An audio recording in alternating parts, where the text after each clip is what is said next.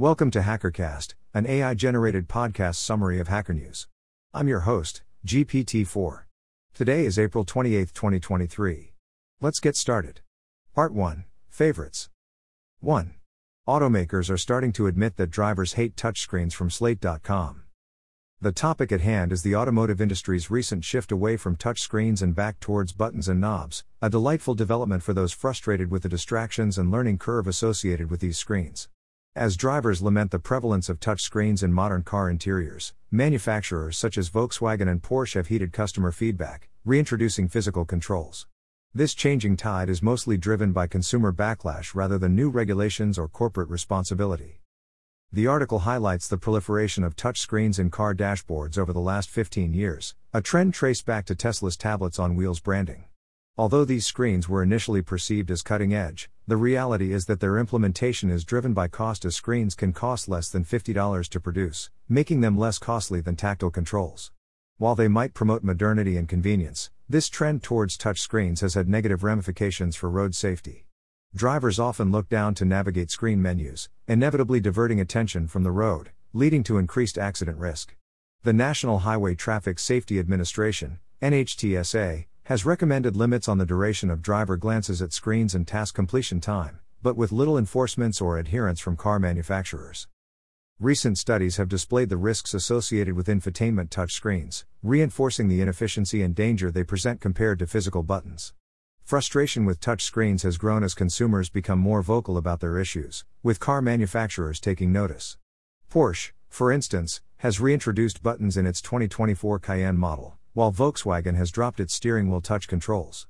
Other manufacturers, like Nissan and Hyundai, avoided the touchscreen trend altogether, vouching for buttons and dials. Disappointingly, NHTSA has not taken any public action or congratulatory stance towards automakers adopting safer designs.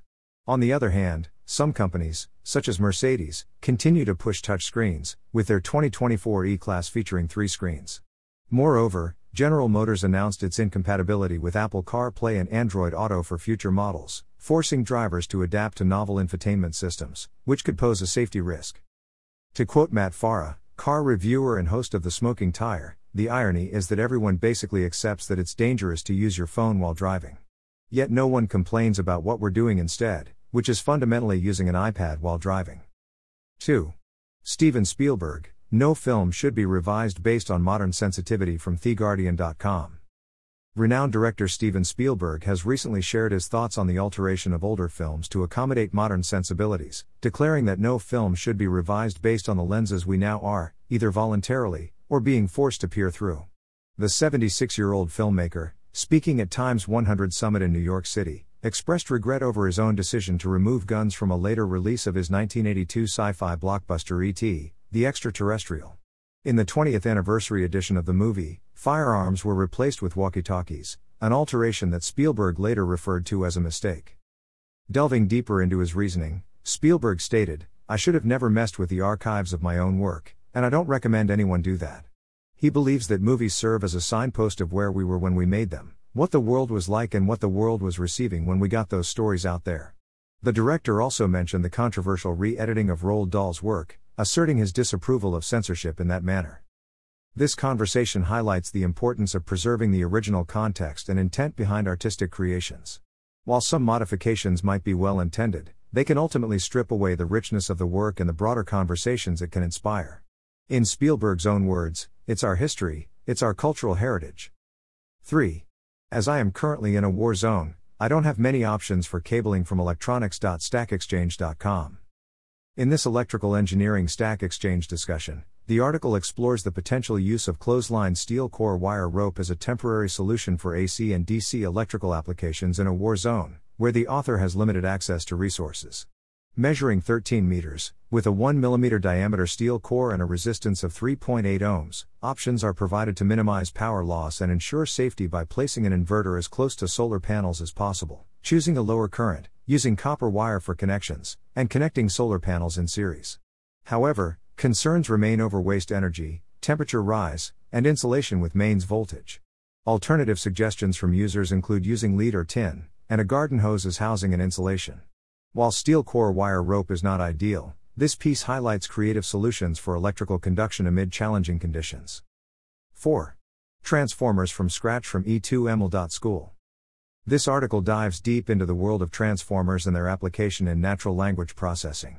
Introduced in a 2017 paper, transformers revolutionized the field of NLP through their ability to selectively focus on specific parts of sequences and predict the next word in a context-aware manner. The attention mechanism, along with concepts like one-hot encoding, embeddings, positional encoding, and embedding, form the foundation of these powerful models.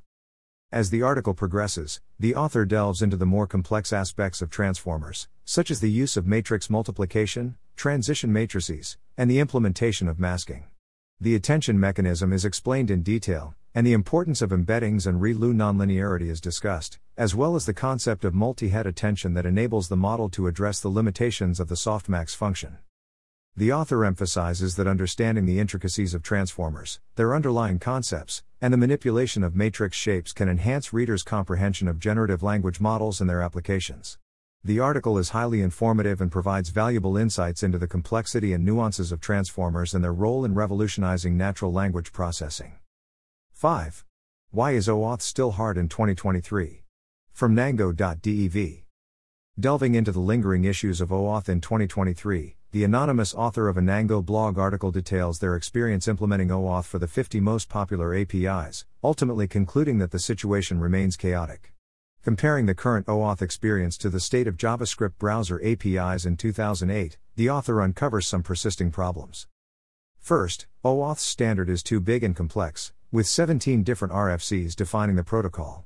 Often, rather than implementing a full OAuth 2.0 subset, API teams implement smaller parts that suit their specific use cases in order to ease their documentation process for their users. This results in numerous, slightly different sub-implementations. Secondly, every API solution harbors subtle inconsistencies, forcing developers to read lengthy OAuth documentation in detail for each unique API. The author presents several examples of these inconsistencies. Third, many APIs still require non-standard extensions to OAuth. For instance, additional data often needs to be returned alongside the access_token in the OAuth flow. Although this added information can be helpful, it introduces non-standard behaviors that must be individually tailored for each API. Debugging OAuth flows also presents a major challenge in the form of vague and generic error messages. Often, these error messages do little to guide developers in identifying and fixing their issues. Moreover, an alarming 80% of OAuth flows reportedly face issues upon first implementation that demand debugging. On top of this, the approval process to build on top of APIs can be cumbersome and time-consuming, taking months or even necessitating revenue-sharing agreements with some APIs. OAuth security is consistently evolving, and while it improves with each iteration, the challenges and requirements for developers mount. As a potential solution, the author suggests checking out Nango, an open-source, self-contained service that offers pre-built OAuth flows, secure token storage, and automatic token refreshes for more than 90 OAuth APIs. While OAuth integration still presents hurdles, tools like Nango are a step in the right direction. 6. Google Authenticator now supports Google account synchronization from security.googleblog.com. In a recent post on the Google Online Security blog, Christian Brand, a group product manager, announces an exciting update to Google Authenticator, an app that bolsters user security with two-factor authentication, 2FA. The update, now available on both iOS and Android, allows users to safely back up their one-time codes, also known as one-time passwords or OTPs, to their Google account. As explained in the post, Google released Authenticator in 2010 and recognizes its importance for internet security today. While the company strives towards a passwordless future, it acknowledges the vital role authentication codes play in online security by continually optimizing the Google Authenticator app. The app provides an additional layer of security to minimize the risk associated with signing into online accounts. Throughout the years, users have highlighted the difficulties arising from lost or stolen devices with Google Authenticator installed. Until now, the app only stored OTPs on a single device, so users lost access to their services if their device was lost. This update solves this issue by securely storing one-time codes in users' Google accounts, preventing lockout and increasing both convenience and security. In addition to the improvements in Google Authenticator, Google continues to develop multiple options for secure authentication across the web, such as Google Password Manager and Sign-in with Google, as well as FIDO Alliance-supported passkeys. In sum, This update to Google Authenticator demonstrates the company's commitment to improving account security and protection for users, striving to make technology safe and accessible for everyone. 7. Prompt Engineering vs. Blind Prompting from Mitchell.com. In the blog post Prompt Engineering vs. Blind Prompting, Mitchell Hashimoto sheds light on the importance of prompt engineering over the less effective blind prompting. Prompt engineering is a disciplined approach used to extract information from language models for real-world applications. Hashimoto provides a step-by-step guide to prompt engineering, stressing the need for a reliable end-to-end process to fully utilize large language models. The blog post differentiates between prompt engineering and blind prompting, emphasizing that the former is a legitimate skill with a range of practical applications. Developing this skill allows applications to reliably obtain information from language models, leading to better cost efficiency and improved accuracy. The article also points out the importance of verification in AI model outputs and recommends continuous improvement as an essential aspect of engineering practice. For those interested in advancing their prompt engineering techniques, the author recommends Lillian Wang's work on the topic. Overall, Hashimoto's article is an insightful resource for anyone looking to improve their AI models and grasp the impact of skilled prompting in the world of artificial intelligence. 8. People who use Notion to plan their whole lives from technologyreview.com. In a delightful revelation, meet the people using Notion to plan their whole lives, published in MIT Technology Review, discovers the growing popularity of Notion, a workspace app originally designed for business functions like HR and sales. The article describes how its versatility and customization options have resonated with users looking to organize not only their work projects but also their personal life, with tasks ranging from trip planning to mood tracking. People are utilizing Notion for a wide array of reasons, from keeping timelines and notes of their travel plans to logging their daily water intake and meal planning. One user, Joshua Bergen, commends the app by saying, "I've done more projects since I started using Notion in the last 2 years than probably the previous 10 years. Maybe it's obsessive, maybe it's too much, but it's everything, and I love it." Notion's adaptability is the main reason for its wide fan base, with numerous online communities sharing templates, advice, and tips on using the platform. However, the article does note that excessive reliance on planning apps may lead to the planning fallacy, where we prioritize making lists rather than accomplishing the tasks themselves. Additionally, using the same app for personal and work life could potentially blur the boundaries between the two, requiring continuous navigation of both realms. Nonetheless, Notion's dedicated users seem unlikely to switch to other platforms anytime soon, with one user saying she uses it to run 95% of my life. The article highlights the organic growth and attachment users have formed with Notion by sharing content and templates within communities, showcasing that the customizable software has made an impact in organizing and streamlining people's lives. 9. The 4 Hobbies, and Apparent Expertise from Brooker.co.za. In this contemplative piece from Mark's blog, the author examines the common patterns found in pursuing hobbies and their connections to professional life. Mark introduces the idea of seeing every hobby or sport as 4 distinct pursuits when it comes to their experiences, interests, and priorities. These distinctions are defined by 2 axes, doing versus talking, and the hobby itself versus its associated equipment or kit. The author discusses the impact of these distinctions on how engaging and welcoming communities revolving around these hobbies can be. The ability to identify which hobby quadrant an individual falls under helps determine the right path for them to enjoy the activity. Moreover, Mark emphasizes the matter of appearance and visibility of expertise. He suggests that within each hobby quadrant, the most genuine experience can be found in the top left corner, the practitioners. However, the discussers, forum posters and speakers, typically occupying the bottom 2 quadrants, are the most visible. Those who spend more time learning may have less time sharing their knowledge, leading to a potentially negative correlation between output and experience. In the context of professional life, particularly in the tech field, Mark notes the inadequacy of relying on tools or communication signals as proxies for competence. He advises that while strong communication skills are crucial for career growth, one must be mindful of the tension between gaining experience and sharing expertise. In conclusion, the author leaves the readers with a thought-provoking message about the importance of balance and self-awareness in both hobbies and professional endeavors. As Mark eloquently puts it, long-term, a mix is best. But I would say that, wouldn't I? Part 2. Show HN. 1. Linen.dev, a 500 kilobit Slack alternative from Linen.dev. In this latest article from the Hacker News newsletter, we take a closer look at Linen.dev's the 500 kilobyte Slack alternative. Though the author remains unidentified, the motivation behind the piece is clear: to address the need for a more efficient communication platform alternative to Slack. The author delves into the world of performance optimization, discussing the significance of reducing bundle size in web applications. As we dive into the article, it becomes evident that the author is seeking to make a case for Linen, a lightweight alternative to Slack. Linen comes in at a compact 500 kilobytes, making it a stark contrast to Slack's sizable 15 megabytes footprint. The author argues that a smaller bundle size results in better performance, better usability, and quicker load times, which are essential elements for any modern web application. The reader is then presented with an exclusive peek behind the scenes into Linen's optimization strategies. Some of these strategies include reducing the number of dependencies, employing tree shaking, code splitting, and efficient caching. Such tactics not only minimize the application size but also enhance the overall user experience. We eliminated all but the most essential features from the original application. This quote highlights the author's commitment to delivering an optimized and efficient communication platform. The conclusion underscores the importance of performance optimization and presents Linen as a viable Slack alternative. The author invites people to try Linen for themselves and experience a more lightweight and efficient communication platform.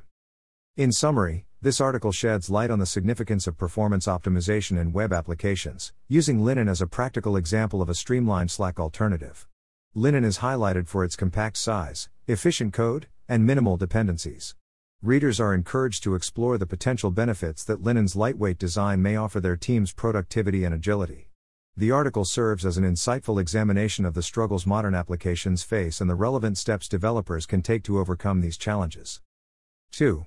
Mouthpad. In-mouth Bluetooth mouse uses tongue-sensitive trackpad from Augmental.tech. Delving into the realm of Augmental, a company shrouded in mystery as there is no author or description provided for the article itself. The piece primarily serves as a means to connect with Augmental through their various social media platforms, including Twitter, Instagram, Facebook, Discord, LinkedIn, and email. However, the absence of a more palpable content makes it quite difficult to provide an elaborate summary of the main body of the article. It might be deduced that the intent of this enigmatic piece is purely to pique the interest of the audience, urging them to unravel the purpose and offerings of Augmental through their assortment of social media channels. It is rather challenging to unmask the significance of such an article with limited information at hand. Whilst its true essence remains concealed, it does spark an intriguing discussion on the importance of social media for businesses, and the value of captivating the audience with a certain element of obscurity. Perhaps the Augmental article nudges the readers to roam further into the labyrinth of sophistication, unraveling its secrets as they traverse the digital landscape. And therein lies the subtle beauty and allure of such an elusive piece. 3. An interactive map showing live wind farm generation in Great Britain from renewablesmap.robinhawks.com. Nestled within the Hacker News newsletter, we find an intriguing visualization of renewable energy production in Great Britain titled, GB Renewables Map. The author of this interactive map remains unidentified, but it is an energy experiment creatively designed by Robin Hawks. Stepping into the main body of content, the GB Renewables Map displays real-time data that informs users about the generation of different types of renewable energy, such as wind, solar, hydro, and biomass, across the nation. The map allows users to observe the weekly aggregation of renewable energy generation data, providing a comprehensive yet accessible visual representation. Diving deeper into the GB Renewables Map, one can easily observe the extent to which renewable energy has gained footing in the British landscape. By exploring different regions, users can identify and compare the types of renewable energy generated locally. For example, wind energy proves to be dominant in the north of Scotland, while solar energy finds its niche in the sunnier southern regions. The GB Renewables Map's significance lies in its ability to provide insight into the expansion of clean, sustainable energies in Great Britain. As we collectively strive to transition from traditional, environmentally harmful power sources, the map shines a light on our progress thus far. Not only does it raise awareness about renewable energy generation, but it also allows interested parties to easily access data and direct their initiatives accordingly. It ultimately serves as an educational resource that inspires reflection, curiosity, and action within the realm of renewable energy. 4. TextNet Browser, browse the web over SMS. No Wi-Fi_mobile data needed from github.com. Delightful listeners, allow me to introduce an intriguing article that piqued my curiosity whilst perusing the Hacker News newsletter. The article, titled TextNet Browser/readme.md at mastermiddle.locationbrenner/TextNet Browser middle.github, bears no author name but is an intricate read that walks us through the functionality of the TextNet Browser GitHub repository. This TextNet browser is an Android app that enables people across the globe to browse the web without mobile data or Wi-Fi. Instead, it traverses the web through SMS by transmitting HTTP requests to a server where a pre-parsed HTML response is compressed via Google's Brotli compression algorithm and a custom base 114 encoding format, inspired by Basist. An exciting feature of this app allows any user to transform their phone into a server using their primary phone number and a Wi-Fi/data connection. Now, let us indulge in the significance of this article's contents. Leading us into a world where the internet can be accessed through SMS presents a breathtaking innovation for areas with limited or expensive data. The TextNet browser removes barriers set by inadequate data connections and costly data plans. Consequently, it bolsters opportunities for individuals to remain connected in regions with low internet penetration. Let me present you with an insightful gem. The TextNet browser, when explaining its encoding process, articulates, by encoding all data in GSM7, more data can be sent per SMS message than sending the raw HTML over SMS. Undoubtedly, this carefully designed encoding approach is a testament to the creator's ingenuity in optimizing the delivery of web content using limited resources. This innovative approach adds substantial value and, undoubtedly, enhances the user experience. Mulling over the contents of this article, one cannot help but recognize the intriguing potential of such technology, where communities with scarce or expensive data resources can benefit from an alternative means to access the internet. TextNet browser offers a glimpse into a future where technology brings us closer and empowers individuals through innovative problem solving. 5. I was frustrated with pricing of PagerDuty et al., so made one myself from allquiet.app. Greeting, dear listeners. Today, our journey into the world of technology news begins with an article highlighting a new application named AllQuiet. This app, designed to facilitate seamless incident escalation and collaboration, was created by the astute Mads Quist, who is not only the founder but also an experienced engineering manager himself. Quist recognized the gaps in the current market as they pertain to incident escalation platforms and sought to craft the ideal solution to meet his team's needs. With the company's motto being that calm teams are productive teams, AllQuiet offers a soothing touch to the stress-inducing world of incident management. The essence of the application is to serve as a reliable rock-solid availability tool, allowing it to integrate seamlessly with other tools users know and love. The cost of the app is a reasonable $4.99, and offers a 30-day free trial for users to explore its myriad features. In the words of Mads Quist, AllQuiet was built to make incident escalation as soothing as yoga at the beach. Or a margarita at the beach. Whatever soothes you. This charming analogy demonstrates the company's firm belief that fostering a calm atmosphere yields higher productivity levels amongst teams. To better understand the motivation behind the development of this new incident escalation platform, the article directs readers to a blog post that delves deeper into the thought process. The significance of AllQuiet can be seen in the app's dedication to ensuring that teams do not lose important alerts and that they can enjoy their weekends worry-free. In this rapidly evolving world of technology, incident escalation platforms are increasingly becoming essential for organizations to manage tasks and emergencies effectively. AllQuiet stands out as a fresh, user-friendly solution built on the cornerstone of promoting a calm, composed team environment that drives productivity and collaboration. Thus, AllQuiet highlights a new and exciting entrant in the realm of incident escalation service offerings. With its dedication to simplicity and soothing environments, it is poised to cater to the ever-changing demands of engineering and management teams alike. Do give it a try, dear subscribers, and may you find productivity and tranquility within its digital embrace. 6. Duck, a chat-based note app for your knowledge base from site.ducknote.app. Dive into the world of Duck, a remarkable chat-based note app for your knowledge base. This free note-taking application employs chat app features tailored to facilitate your writing, thinking, and recording rather than collaboration. Delve into Duck's various features that revolutionize the note-taking process. Embracing the essence of a chat app, Duck allows you to create and manage messages with images by channels and threads. Tailored to accommodate an offline experience, Duck stores every message in your local database, thus eliminating the need for an internet connection. Auto-synchronization ensures your messages are in harmony across your devices provided they are connected to the internet and signed in with Google. Duck's versatility allows it to be installed on any device, as it is a progressive web application. You can exercise your inner Markdown expert using the supported GitHub-flavored Markdown format for lists, quotes, and text decorations. Duck supports inline code and code blocks, including syntax highlighting for code blocks. Prioritizing data privacy and ownership, Duck stores data on your browser and Google Drive, making it exportable whenever needed. As we unravel the implications of Duck's ingenious features, it becomes evident that this chat-based note app serves as an effective tool for capturing your ideas and thoughts, reinforcing your brainstorming process, and simplifying note-taking. Duck's contributions speak to a modernized approach that balances functionality, versatility, and privacy in crafting the ultimate knowledge management tool. In the words of Duck itself, Duck is a free, note-taking application via chat. Duck provides chat app features, not for collaboration, but for your writing, thinking, and recording. Elevate your knowledge management experience while ensuring comprehensive privacy and data ownership with Duck, the chat-based note app designed to enrich your writing, thinking, and recording process. Part 3, Code. 1. Bullet Train, Rails-based SaaS framework from bullettrain.co. Silently in the realm of technological advancement, a new piece on Hacker News floats to the surface, the Ruby on Rails SaaS template, Bullet Train.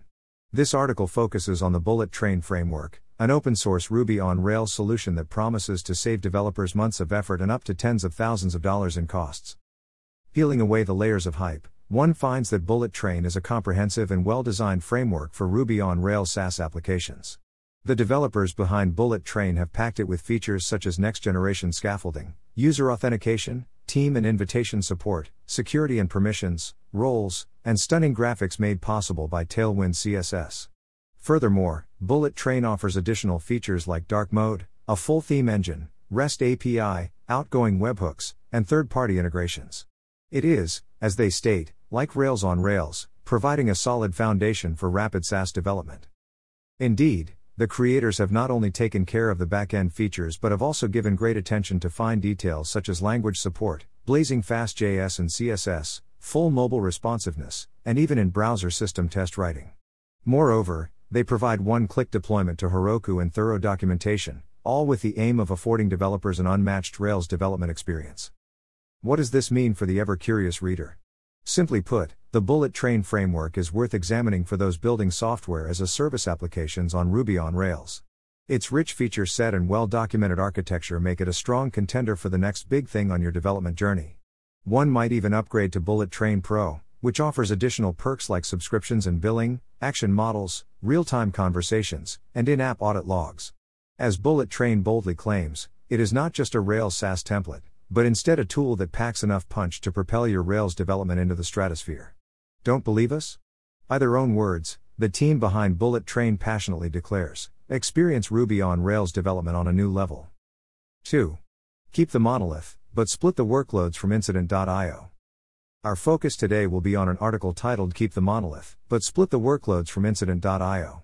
The author, Lawrence Jones, advocates for monolithic architectures rather than microservice ones, despite their scalability and reliability challenges when a codebase becomes larger. He discusses the benefits of a technique called splitting your workloads that can mitigate some of these challenges, while still preserving the advantages of monolithic architectures. Jones recounts their major outage in November 2022, known as intermittent downtime from repeated crashes, which resulted in their app crashing multiple times in 32 minutes. He posits that if they had used a microservice architecture, the crash might have been contained to only the specific service responsible for the issue. However, microservices come with their own set of challenges such as distributed system problems and the need for RPC frameworks. To address these concerns, the author presents 2 rules for running monoliths. 1. Never mix workloads. This involves splitting the app into separate tiers of deployment for each workload type, thus creating isolated deployments that can succeed or fail independently. This approach maintains the benefits of the monolith while solving the problems mentioned earlier. 2. Apply guardrails. The author states that it is essential to create guardrails and limits around resource consumption, specifically for shared resources like database capacity. By specifying upfront resource usage expectations and applying easy configuration, one can protect against one part of the monolith consuming too much of a shared resource. Jones concludes by emphasizing that monoliths, albeit with their scalability and reliability issues, shouldn't be cast aside in favor of microservices, which come with their own set of problems. By examining the core issues at hand and adding guardrails or building limits into the code, one can preserve the advantages of a monolithic architecture while emulating some of the benefits of microservices. 3.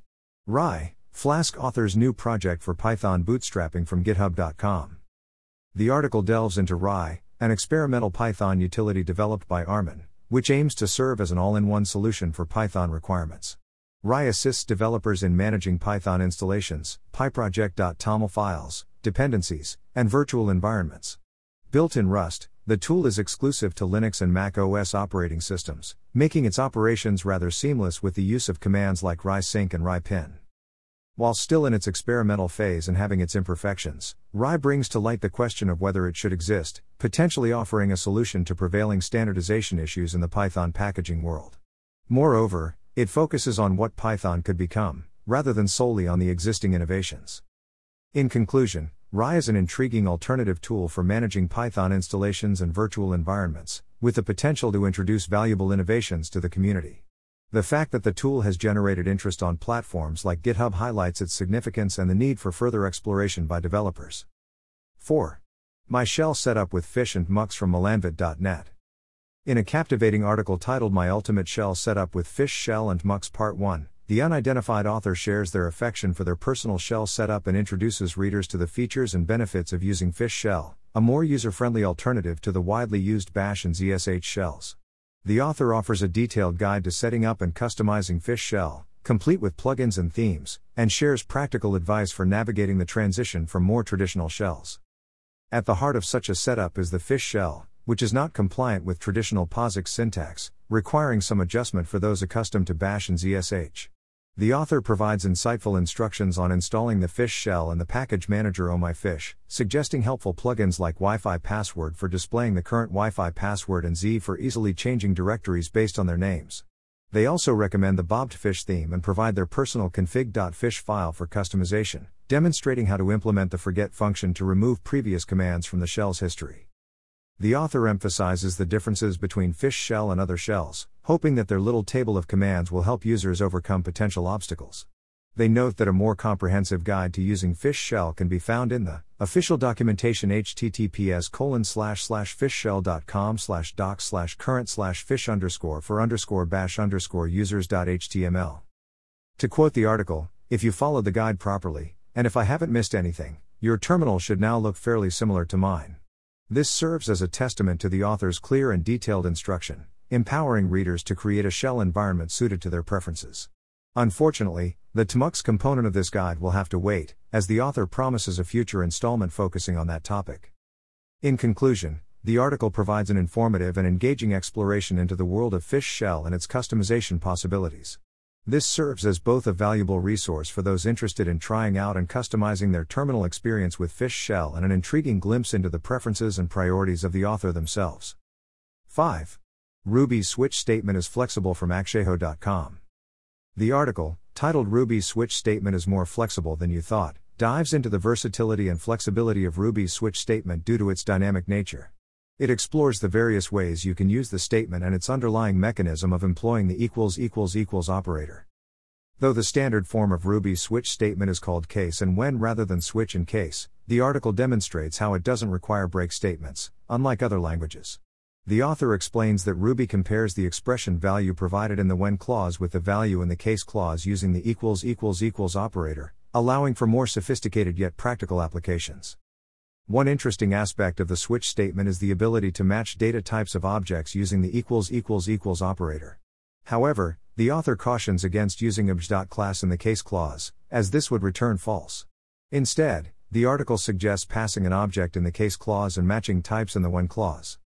Custom expressions can be evaluated via a lambda or even classes, which is possible because Ruby calls the == method on the value returned by the when clause. Therefore, any object with the == method can be used in a when statement. The switch statement also supports matching regular expressions using the == operator. Furthermore, pattern matching is a powerful feature in Ruby's case statement, enabling deep matching of structured values and binding the matched parts to local variables. In summary, this article highlights the underestimated flexibility and capabilities of Ruby's switch statement, showcasing its versatility in various scenarios. It emphasizes the == operator as a key component, which allows for more complex and powerful expressions within the statement. 6. Indigo, a game engine for functional programmers, in Scala from indigoengine.io. Indigo, a game engine for functional programmers. The heart of today's analysis lies in an innovative and intriguing game engine, Indigo. Designed specifically for functional programmers, Indigo simplifies and streamlines game development for those proficient in Scala. Built with Scala.js and compatible with SBT and MIL, Indigo provides a truly unique experience. As we delve deeper into the mechanics of Indigo, we find that its key strengths lie in its simplicity and comprehensiveness. The engine emphasizes ease of typing and testing, which is achieved through Scala's advanced type system, purely functional APIs, and a deterministic game loop. As eloquently described by the creators themselves, the engine fosters confident development using Scala's advanced type system, purely functional APIs, and a deterministic game loop. Visual aesthetics are not compromised in favor of functionality, as Indigo is designed to support big, beautiful pixels. The engine boasts compatibility with crisp, modern, and visually stunning pixel art, while also accommodating non-pixel art games. The significance of this article is the introduction of a novel tool for the game developer's arsenal, one that caters specifically to functional programmers. With its Scala-powered core, ease of use, exceptional typing and testing capabilities, as well as beautiful graphical potential, Indigo represents a fresh and exciting development in the realm of game engines, inviting exploration and experimentation. Part 4, Data. 1. Datomic is free from blog.datomic.com.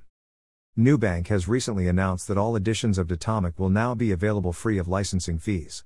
If you are not familiar, Datomic is a distributed database that provides ACID transactions, joins, and the ability to query the entire history of a system. With Datomic, applications can effortlessly transact, query, and index data with ease. Released under the Apache 2.0 license, the Datomic binaries will be readily available for direct download and use via Maven Central, without the need for sign-up. Furthermore, Datomic Cloud will be available on AWS Marketplace with no additional software cost. As their reason, Nubank states, "We are doing this to make Datomic more useful to more people in more situations, and look forward to expanding the Datomic and Clojure community as a result." This change will make it easier for developers to get their hands on the software and increase its adoption. Despite the free use, it is important to note that Datomic is not open source. The binaries are provided under the Apache 2 license, which grants all the same rights to a work delivered in object form, and development will continue at Nubank, where it remains a critical piece of their infrastructure. Current agreements and support will continue in full effect, with the company offering paid enterprise support for those who need it. In their words, all current agreements and support are continued in full effect. We will continue to offer paid enterprise support. This means that if you are an existing customer who requires assistance or seeks to leverage the new licensing, you may contact Nubank for more information. In summary, the decision to make Datomic license free will provide more opportunities for developers to utilize this advanced database system, ultimately contributing to the expansion of the Datomic and Clojure community. And although it is not open source, the Apache 2.0 license ensures that the rights and benefits of this arrangement are well suited to users and the growth of the software. 2. Ways to shoot yourself in the foot with Postgres from philbooth.me. Phil Booth delves into the common mistakes associated with PostgreSQL in his article 9 Ways to Shoot Yourself in the Foot with PostgreSQL. Many of these issues, particularly scalability-related ones, may not arise while your database is small but could potentially surface later, which is why it's essential to be aware of them. The article highlights the importance of proper configuration, such as updating the default value for work_mem, which governs the memory available to each query operation. If not updated, the performance might degrade drastically when the application grows. Additionally, the author cautions against pushing too much application logic into Postgres functions and procedures, as they can consume memory and CPU resources that should be available for running queries. When it comes to triggers, opt for using generated columns or materialized views, which are better optimized by Postgres. Booth also advises against heavy use of Notify, as it can consume resources needed for other tasks, and instead suggests using a FIFO table for event management. To achieve accurate query plans, use a dedicated sandbox instance alongside your production infrastructure. The author compares common table expressions, CTEs, and subqueries, suggesting that subqueries can often be more performant. However, the most important thing is to consistently use explain to compare approaches for complex queries. Booth recommends denormalizing graphs to materialized views or tables, especially when there are many more reads compared to writes. Another critical aspect when optimizing is adding indexes to foreign keys. Finally, when comparing index columns, be aware that using is not distinct from may bypass the index and cause a sec scan. In conclusion, The article emphasizes the importance of understanding PostgreSQL's features and potential issues, as well as the importance of regularly evaluating query performance to ensure a smooth and efficient experience as the application grows. 3. I made a SQL game to help people learn_challenge their skills from lost@sql.therabinelord.com. Lost at SQL is a SQL learning game created by Robin Lord designed to help users acquire basic SQL skills, enabling them to perform queries and extract information. SQL, or Structured Query Language, is a widely used method for extracting information from databases, offering an easily transferable skill across multiple industries. With large data sets becoming increasingly common across many sectors, SQL's popularity is expected to grow, especially in business-focused analysis. SQL proves helpful in working with large internal datasets, preparing and extracting data for machine learning, GA4 data, site speed data, and raw Search Console data. Although machine learning tools like GPT can be used to write some queries, the real value of learning SQL lies not only in crafting queries but also in exploring data, understanding why certain queries don't produce desired results, and cleaning data or rewriting SQL for better accuracy and comprehension. As Robin Lord explains, sometimes people compare SQL work to an investigation. So you could think of learning SQL as being able to walk around a crime scene yourself, examining the evidence. Whereas using a tool to write SQL for you is kind of like having to interview someone after the event, who doesn't speak the same language as you. The learning game Lost at SQL involves choosing a character and game type, learning game or expert challenges, after which a tutorial guides users through the interface. While automated tools are available, gaining SQL skills allows for a more hands-on approach, providing the user with a detective-like experience rather than relying on translations from automated tools. The significance of this learning game lies in its ability to provide a user-friendly and engaging platform for acquiring fundamental SQL skills, transforming users into more effective data detectives rather than relying on automated tools.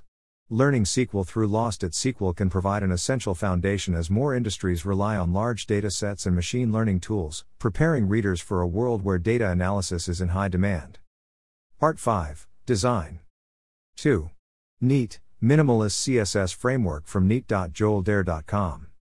Delving into the world of minimalism, the article focuses on Neat CSS, a simple and lightweight CSS framework created by Joel Dare. Inspired by other minimalist websites, this framework has captured the hearts of many, as evident by its creator's exclamation, "That's pretty neat." Upon reading the article, we are taken through a comprehensive journey that highlights the framework's features, design decisions, and customization options. Neat CSS is merely 2 kilobytes in size, and it caters to the emerging trend of low energy, rapid, and efficient site development. Its size ensures that web pages load quickly on even the slowest of connections while keeping energy consumption in check. As the article unravels the framework's design decisions, it's clear that Neat CSS aims for longevity. By focusing on HTML, a technology that continues to stand the test of time, it caters to the need for future-proof design. Minification is avoided as it adds complexity, diminishes openness for inspection, and hinders accessibility. Moreover, the framework adheres to a max width of 800 px for the body to promote better content retention, as supported by research. It incorporates a centered body, responsive grid system, and multiple button styling options while giving users the freedom to customize the design further. The significance of this article to its readers lies in the increasing demand for minimalist site development, a world where Neat CSS seems to thrive effortlessly. Its simplicity, low energy consumption, and customizability offer developers an efficient way to create adaptable and clean web designs. By emphasizing less resource-intensive solutions, Neat CSS contributes to a more sustainable and accessible web. 3. How to become a designer who codes from publication.design.systems. In an article by Megan Fisher, a web designer turned front-end developer, she shares her journey and offers insights on how to become a designer who codes. Fisher emphasizes learning the basics of HTML and CSS to build websites and engaging in real-world practice to develop problem-solving skills and build a portfolio. She also highlights the importance of mastering responsive design and making websites dynamic, while noting the numerous resources available to aid learning. Fisher's article is a must-read for anyone considering adding coding skills to their design toolbox, as she provides encouragement, tips, and personal anecdotes from her own experiences. Part 6, Books. 1. The Build Your Own Database book is finished from buildyourown.org. A must-read for the modern coders and programmers out there. James Smith's recently published work, an addition to the Build Your Own X book series, is titled The Build Your Own Database Book. As Smith emphasizes the importance of databases in the world of computing, he recognizes that many of today's coders do not have formal software engineering education, lacking knowledge about the inner workings of databases, compilers, and operating systems. This book's purpose is to teach these fundamentals using a from-scratch approach in succinct and condensed content. In this book, Smith follows a step-by-step approach to cover three essential topics: persistency, concurrency, and a simple SQL-like query language. The book is divided into two parts. Part 1 deals with the implementation of a key value, KV, store, and Part 2 discusses the implementation of a mini database and a query language based on the KV store from Part 1. As Smith explains, we start from a B tree, then to a KV store, finally to a mini database with a SQL-like query language. Thus, readers will gain a deeper understanding of databases as they progress through the chapters. Smith's The Build Your Own Database book is a valuable resource for the engineers and programmers aiming to grasp the fundamentals surrounding databases. By shedding light on the key concepts such as persistency, concurrency, and a SQL-like query language, readers will become more adept in their programming journeys. So, do not let yourself be mystified by the magical black boxes that databases may seem to be. Instead, explore this enlightening book and uncover the exciting realm of database systems. 2. A visual book recommender from nathanrui.github.io. Nathan Rui writes about building a visual book recommender, inspired by his conviction that used bookstores are superior for discovering books. He believes this partly because financial pressure leads commercial book outlets to oversample newer books, whereas used bookstores curate suggestions based on users' interests. Additionally, Rui points to the exploration-friendly layout of used bookstores, which encourage better discovery and engagement. Thus, his goal was to create a book recommender that reflects the used bookstore experience. To achieve this, Rui started with a dataset of approximately 100 book reviews and distilled them into basic reading preferences. Using latent representation and model accuracy, he mapped books spatially based on their favorability, achieving a visual representation of their proximity. He noticed that genre clusters play a critical role in the high discovery rate at used bookstores as well. This allowed Rui to capture a nooks and crannies feeling with his visual recommender, encouraging exploration into areas that users might not explicitly search for. For technical details, Rui built the model using a basic Siamese network with a contrastive loss. He used pointwise mutual information to define similarity between books and compress the information into a 2D space through TSNE. Overall, this first iteration of the visual book recommender is promising, and Rui intends to work on a version 2.0. The current version already allows for more serendipitous book suggestions, better reflecting the experience of browsing a used bookstore.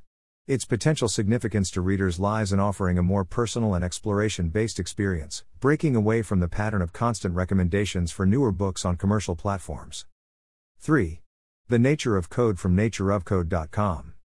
In this podcast, we delve into The Nature of Code, an insightful book written by Daniel Schiffman, a professor in interactive telecommunications program at New York University.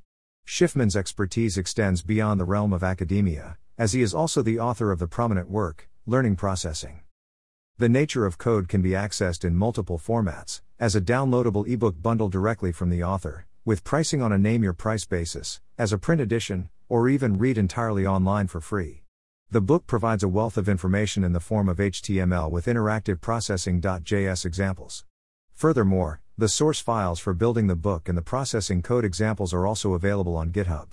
It is important to highlight that the book's content, such as the text and illustrations, is licensed under a Creative Commons Attribution Non-Commercial 3.0 Unported license, while the source code comes under the GNU Lesser General Public License.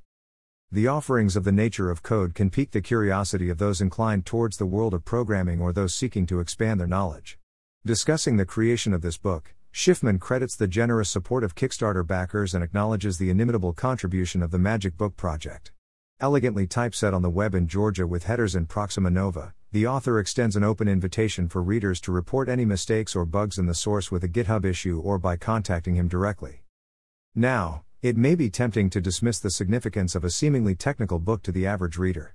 However, the unique perspectives and well-structured interactive examples presented in The Nature of Code can inspire and challenge the mind in ways unexplored.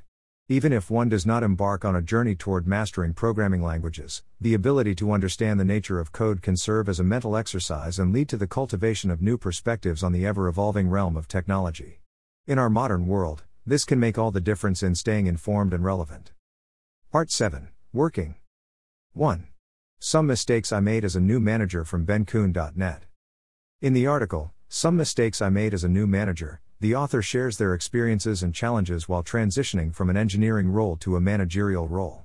They highlight several mistakes they made and strategies to address them, such as developing better self-evaluation instincts, tailoring management styles for different team members, discussing tough issues with others, and prioritizing long-term investments. The author acknowledges that being a new manager can be difficult due to changes in skill set, responsibilities, and lack of support from companies. This insightful piece serves as helpful guidance for others in similar positions to learn from these common pitfalls and improve their management skills. 2.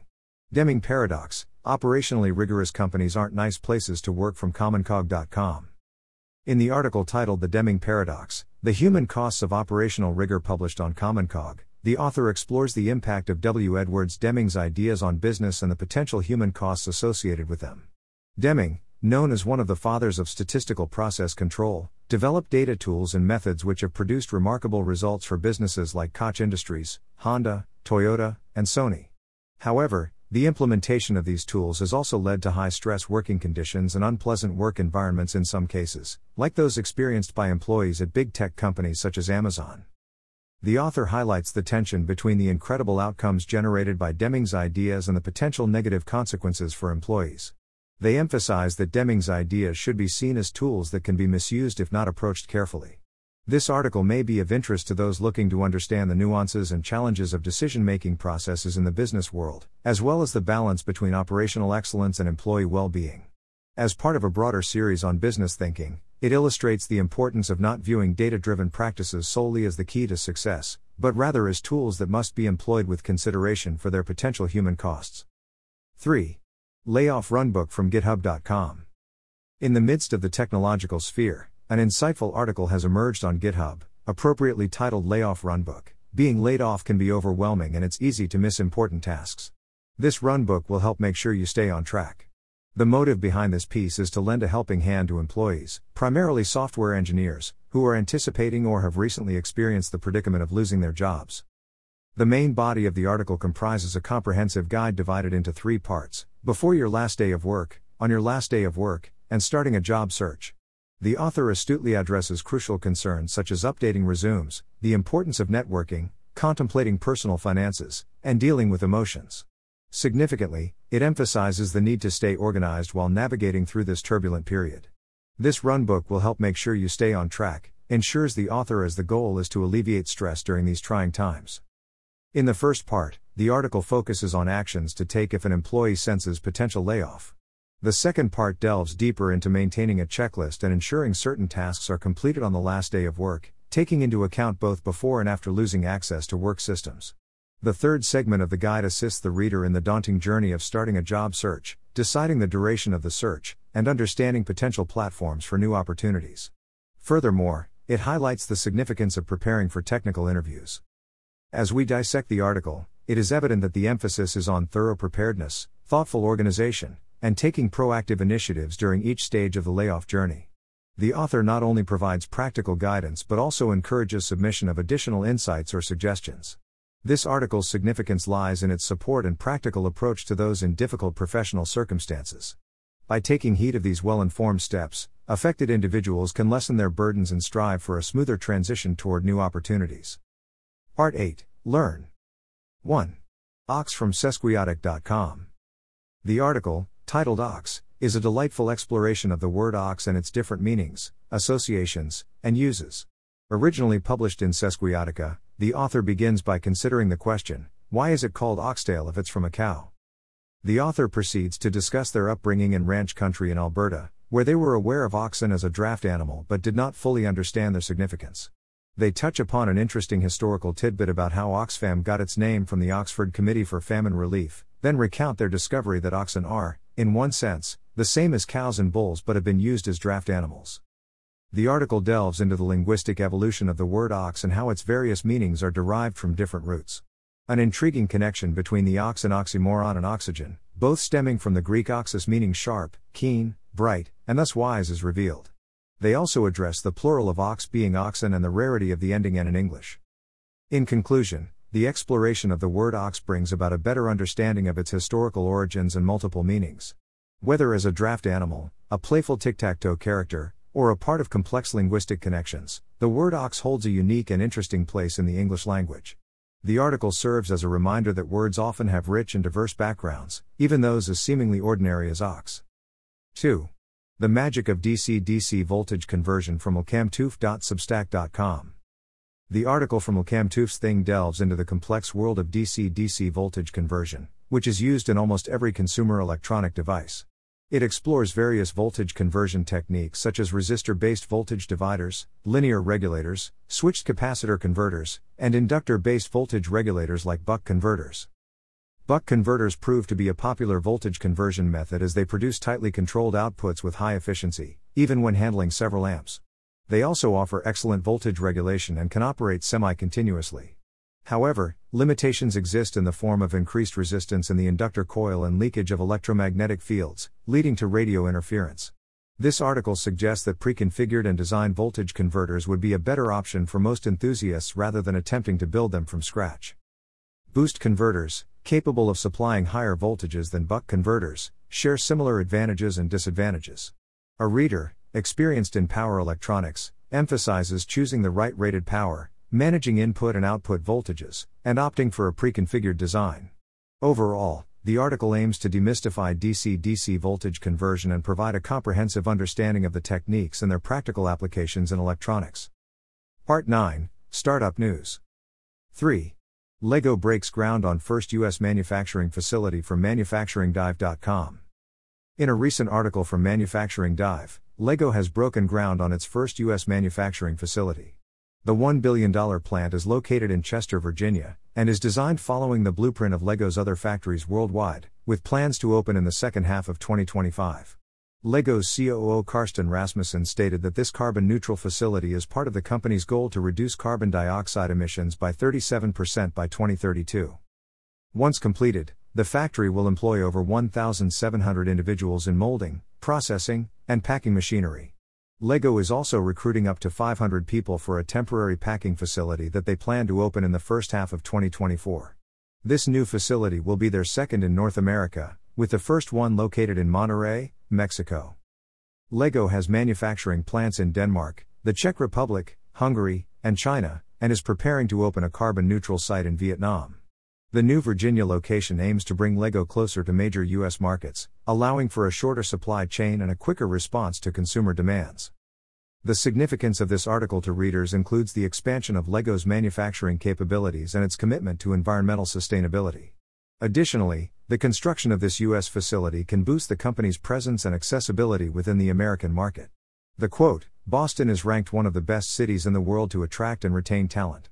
This, along with its world-class academic institutions, skilled workforce and great quality of life makes it an ideal location for our U.S. head office," Kodak said. "We have exciting plans for the next phase of growth." Outlines LEGO's intention to further establish its roots in the U.S. and denotes the city's potential to foster the company's ambitious growth strategy. Part 10, Fun. 1. Homemade rocket ship treehouse, hardware to custom OS from rocket.john.net. The Ravenna Ultra-Low Altitude Vehicle, RULAV, is a fascinating and unique piece that combines the excitement of space travel with the whimsy of a treehouse. This article details the creation of the RULAV, a hexagonal capsule with an overall height of about 15 feet, designed and built by John Howell and Jeremy Elson in 2009 to 2010. The RULAV is a visual and auditory spectacle, featuring a welded mild steel frame with a riveted aluminum skin. Providing an immersive experience, it's adorned with nearly 800 LEDs forming dozens of numeric displays across 14 control panels labeled with phrases such as lunar distance and hydraulic pressure. The pilot controls the rocket using a joystick and numerous working switches, knobs, and buttons. Underneath the capsule, 3 thrusters shoot plumes of water and compressed air simulating real positioning thrusters. To complete the illusion, a paint shaker and powered subwoofer simulate the vibration and rumble of a rocket engine during takeoff and docking sequences. Operating behind the scenes are 3 ATmega 328 microprocessors controlling RULAV's operations on custom fabricated printed circuit boards. These processors run a small operating system called RULOS, designed specifically for this project. They communicate using an in-rocket TWI network and will eventually be able to communicate with the house over a serial port. A trench connects the house to the rocket, carrying 12 VDC power for lighting and electronics, water for thrusters, compressed air, and several data signals. The article not only chronicles Rulov's design and construction through numerous photos and videos but also invites enthusiasts in the Seattle area to visit and experience this remarkable creation in person. In analyzing the content and significance of this article, one must recognize the innovation and dedication of John Howell and Jeremy Elson in creating the Rulov. It serves as an example of imaginative engineering, an inspiring and delightful fusion of technology and adventure. As the creators themselves put it, if you're ever in the Seattle area, stop by and visit. You're a go for launch. 3. I built a multiplayer voxel browser game engine from kevzettler.com. In a detailed blog post, Kev Zettler reflects on his experience building a multiplayer voxel browser game engine. The post delves into his inspirations, motivations, and the lessons he learned during the project. Inspired by IO games and a desire to recreate the cancelled MMO Xsteel, Zettler embarked on the journey of creating a captivating 3D multiplayer browser game. His background in web development and design informed his choice of using familiar tools and environments. Zettler examined various tech stacks, including Babylon.js, 3.js, and Stackle, aiming to ensure support for the 3D asset pipeline. However, each engine presented different challenges and limitations in the context of the project. Ultimately, Stackle's modular approach, flexibility, and stateless rendering pattern with its primary rendering module, Wriggle, proved the best fit. The project's ambitious goals were hindered by performance issues, as the use of React and Redux as the game state management solution was not optimal. Due to its immutable update patterns conflicting with the object pooling required for garbage collector performance, a rewrite of the game state management became necessary. In conjunction with work demands and software entropy during time away from the project, this significantly slowed its completion. Though deemed unfinished, the project spun off several valuable open-source libraries and provided Zettler educational returns in terms of hardcore browser optimization and data processing techniques. Despite shortcomings in the multiplayer offerings from major engines, Zettler's focus on browser multiplayer experiences remains unabated, with alternative projects such as Big Bang, Manifold, and Ambient showing promising developments. 4. West Coast Trail, the 75 km 48 mile hike in Vancouver Island from Quack.com. West Coast Trail, the 75 km 48 mile death hike is a personal account by Dan Kwok of their challenging experience hiking the West Coast Trail in Vancouver Island. The article provides readers with detailed insights into the multi-day hike, including tips on proper preparation and managing various obstacles along the way. The author shares their reliance on resources like the book Blisters and Bliss and a Facebook group, as well as how they made their own dehydrated meals, aiming for a backpack weight of 20 to 30% of their body weight. Throughout the hike, Dan encounters various challenges such as large ladders, slippery rocks, uneven coastal hiking, and blisters. He discusses several debates within the hiking community, such as the choice between trail shoes versus boots and whether or not to bring hiking poles. The author also highlights beautiful scenery along the way and shares experiences of interacting with the Nittanot tribe at Nittanot Narrows, learning about crab trapping, and engaging in comfort camping. Overall, this article is a comprehensive and insightful resource for anyone considering embarking on the West Coast Trail hike. It emphasizes the importance of preparation, safety, and endurance, as well as acknowledging the unpredictable nature of outdoor adventures. 5. Null Island is one of the most visited places on Earth, and it doesn't exist from atlasobscura.com. The article, Null Island is one of the most visited places on Earth from Atlas Obscura, piques the curiosity of listeners as it explores an imaginary place with very real significance in the world of geographic information systems, GIS. The island is strategically situated at 0 degrees north and 0 degrees east in the South Atlantic Ocean, acting as a temporary home for misfit data, geospatial data points that land on Null Island when geocoding errors occur. The story delves into the island's role in geocoding, a conversion process that transforms address data into geographic coordinates for mapping purposes. The author cites various factors that can lead to geocoding glitches, such as non-existent building numbers, spelling mistakes in street names, and even issues stemming from the geocoder itself.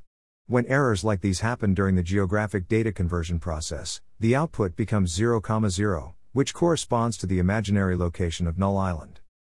While Null Island may primarily be known as a geographer's in-joke, it also serves a real-world purpose. A weather observation buoy called Station 13010, also known as SOL, is anchored at the island's coordinates.